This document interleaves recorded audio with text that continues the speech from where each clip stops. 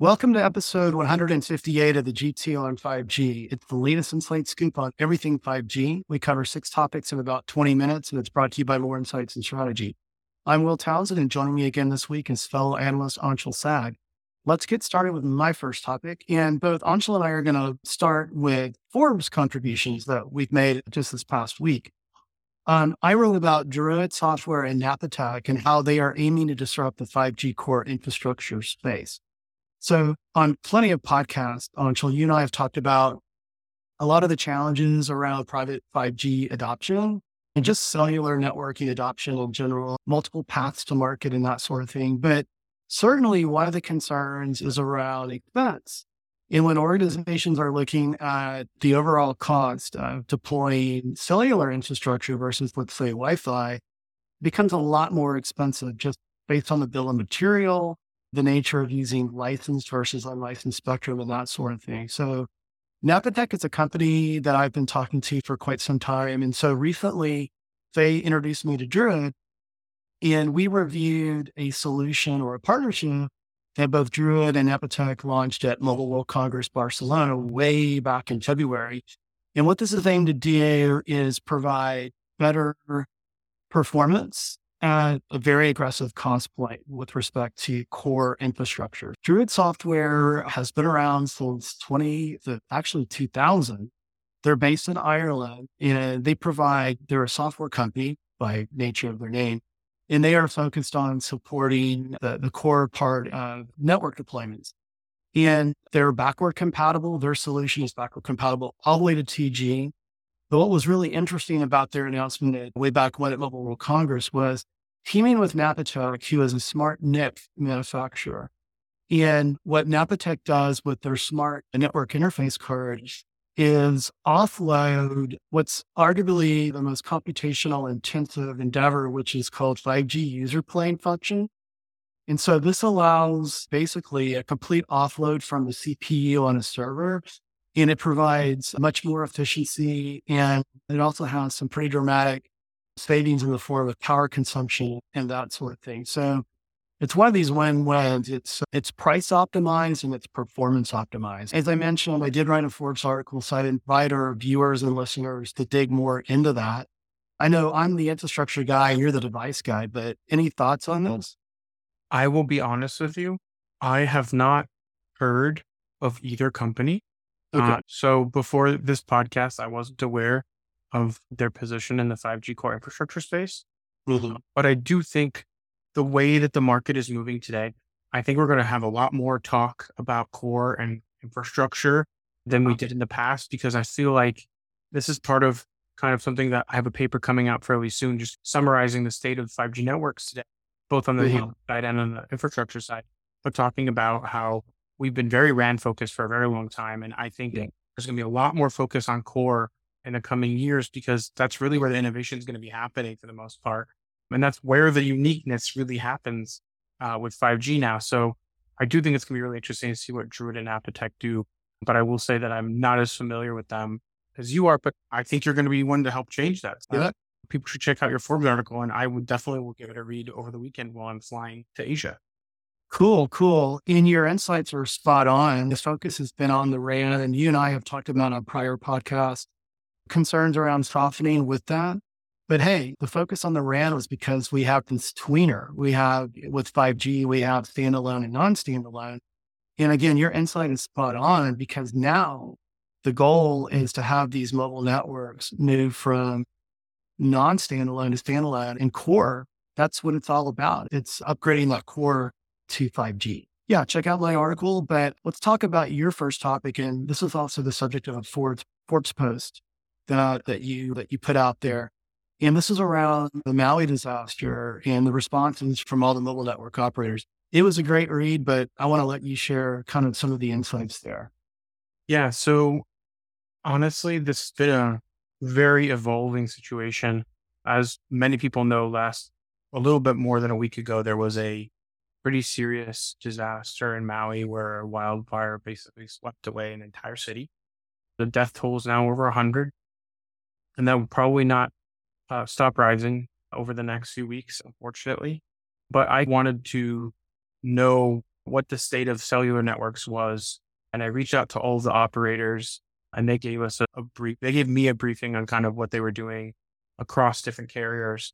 And I'll say that T-Mobile and Verizon have all responded very quickly.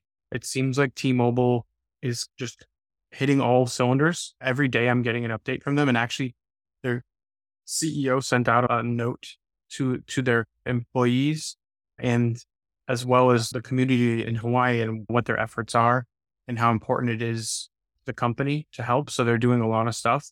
I'll say that a trend I noticed across all companies was satellite communications is very heavy. Deploy these temporary networks. All companies have deployed cells on wheels, which are known as cows. Most of those cows are in the Lahaina area, obviously because the towers were burned down there. But there were other fires around the island as well. So Verizon had to restore service up on the upcountry near the mountain. And AT&T has also deployed a lot of satellite assets near and around Lahaina. What's really interesting, and I think you saw this, is that T-Mobile is using SpaceX Starlinks to supplement connectivity. They have cellular coverage covered now, so there is no loss of coverage anymore, but they're adding additional assets and bandwidth through Starlink and deploying them in hotels and different command centers. All companies are using retail stores to distribute water and charging devices. And some companies are discounting charging. And then all of them have now decided that to the end of the month, everybody has free service. No one's paying for additional overage. Just everyone gets unlimited. They've been jockeying with that. I've been watching the dates move back more and more, where initially it was like maybe for a week, and then now it's eventually all reached out to the end of the month. So I think it's great to see companies competing for generosity. And all the companies I've noticed have donated at least $100,000 to the charity. I personally have donated some money to the Hawaii Community Foundation, which runs the Maui Strong Fund, which has already raised something in the ballpark of $35 million. Wow. And that's not including the $100 million Jeff Bezos says he's going to donate. So I really think it's a good thing. It's really encouraging to see how much these carriers are responding to deploy this extremely critical infrastructure, because AT&T runs FirstNet, which is a big responder network. Both T-Mobile and Verizon also have first responders, and they're taking care of them with 24/7 support and giving them priority access to the networks. It's just been really interesting to see how these companies are responding. Also, I'll say one last thing. All of them have implemented some kind of text donation scheme where you can donate to different charities on the island of Maui through text messaging using your billing system, so you don't have to enter any credit card numbers, and just gets tacked onto your bill at the end of the month. It's a great way to give as well, but I'm really impressed with how I'm seeing a lot of these companies respond. And I want to give an extra kudos to T-Mobile for giving nearly daily updates on what the state of things are and how they're helping out the people of Maui. Yeah, it's tragic in times of natural disasters. I've not personally gone through it, but I have a home in Islamorada in the Florida Keys, and Irma did a lot of devastation there. And it's heartening to see these folks that are competitors, AT&T, Verizon, and T-Mobile, almost, I wouldn't say they're coordinating together, but really stepping out to do what's right. I dug into like AT&T's response, and certainly its FirstNet network in supporting first responders on the ground. They're leveraging that infrastructure, that portable mobile infrastructure, to do drone surveys and that sort of thing of the various areas. That's my article. And you go into that in the article. So I really would encourage our viewers and listeners to dig into Anshel's article, because he did speak with all three of the big mobile network operators and provide some great insights there. But let's go to my second topic this week, and I want to talk about Rakuten. Another executive has exited for Telus. Telus is a Canadian mobile network operator. And the question in my mind is, should there be cause for concern here? And so the executive actually that left is going to join Telus and basically manage the Canadian operator's entire RAN strategy. And this was a light reading article that was published by Ian Morris on the 16th. And Ian points out what's interesting is that prior to this happening, Rakuten and Telus had signed a partnership agreement. And so they were already working together on the RAN strategy, but now this executive at Rakuten has moved over. And so it is interesting. You and I alluded to this when we talked about Tarek's departure there is a little bit of trouble in paradise there. And disaggregated infrastructure, especially in a greenfield deployment, does not come without challenges. And we've seen Dish stumble a little bit here too. But this may not be the end of the executive departures. And I wouldn't be surprised if Tarek pops up somewhere else and some of these folks that were underneath him are working for him.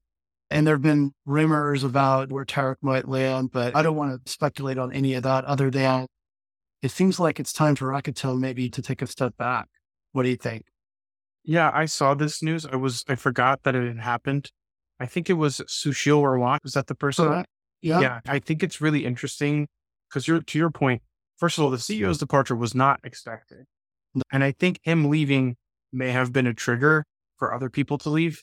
But realistically, people don't just hop carriers overnight or hop between companies. This was probably a process that was going to happen inevitably.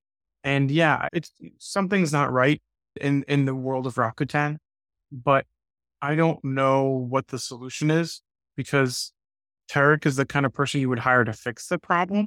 So I'm really curious to see how they're going to approach this. But ultimately, Symphony needs to have customers.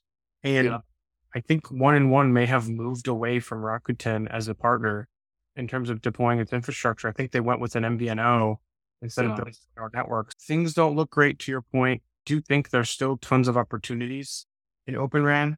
I just think that we are in a rocky patch. And I think when companies don't let CEOs and other management kind of weather the storm, it feels like this might be one of those scenarios where Rakuten might end up putting a Japanese guy in charge who's from Rakuten network itself and the politics of all that. And it will not bode well for a company's long-term future, or at least in this segment. But I hope that maybe somebody else carries the flag. I don't know, but you never know. Sometimes companies, they grow, they fail, and then all the people who work there end up scattering within the industry and actually making the industry a better place because those ideas spread much more widely. Someone going to Telus, this might be a good sign actually for the industry. So we'll see what happens. Yeah. I had a really interesting conversation recently with Dennis Hoffman. He's the general manager for Dell's Telecom Business Group, and we talked about this. And I'm going to save those insights for a Forbes article that I'll be publishing in the next several weeks with Dennis and his view on open telecom and Open RAN in general. But let's move to your second topic. And I caught this news prior week around Dish finally coming around to buying T-Mobile's low-band spectrum. And if you recall, I'm sure you do, this was based on one of the requirements that the Federal Trade Commission placed on T-Mobile and its acquisition of Sprint. Yes. So you want to talk about that, and you also want to talk about some new devices from T-Mobile. So this is like a T-Mobile news roundup because I didn't want to miss the device side of things. Quickly, the 800 megahertz is Sprint's network. That was their low band because they had the 2.5 gigahertz high band or mid band. And basically, they had to offer it to Dish as part of their divestiture of spectrum, because otherwise people were worried they had too much spectrum. And people we know being AT&T and Verizon. And basically, the deadline went and has passed since Dish can buy the spectrum, but Dish has actually requested more time to acquire the spectrum. Interestingly enough, it's supposed to be worth $3.6 billion. I have a feeling that price is being negotiated, but it also seems like Dish is trying to come up with the money. In the last 3 days, I've read articles that say Dish is going to buy a 100 megahertz spectrum.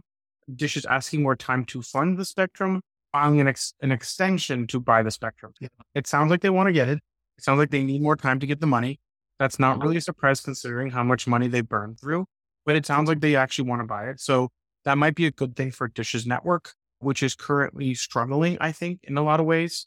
And having 600 megahertz, 800 megahertz together will probably be very good for its coverage and its speeds. They really do need to find a way to compete and at the same time have coverage. But yeah, I don't think T-Mobile really needs this spectrum. But the interesting thing is if they don't buy it, they have to pay T-Mobile $72 million for walking away. Yeah, the penalty. You know, it's interesting when Dish was providing their rationale for this 10-month delay, it was around interest rates and how interest rates have risen.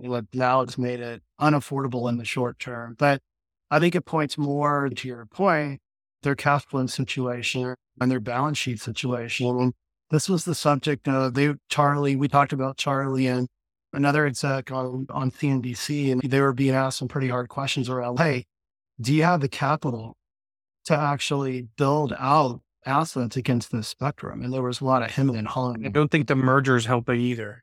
No, it's not. It's distracting them. But hey, we won't beat a dead horse there anymore. But I saw this as well. T-Mobile announced some new handsets, and you want to talk about that. I'll make that quick as well. T-Mobile announced a bunch of new REVVL 5G phones, and they're basically all running the new-ish MediaTek Dimensity 700 processor.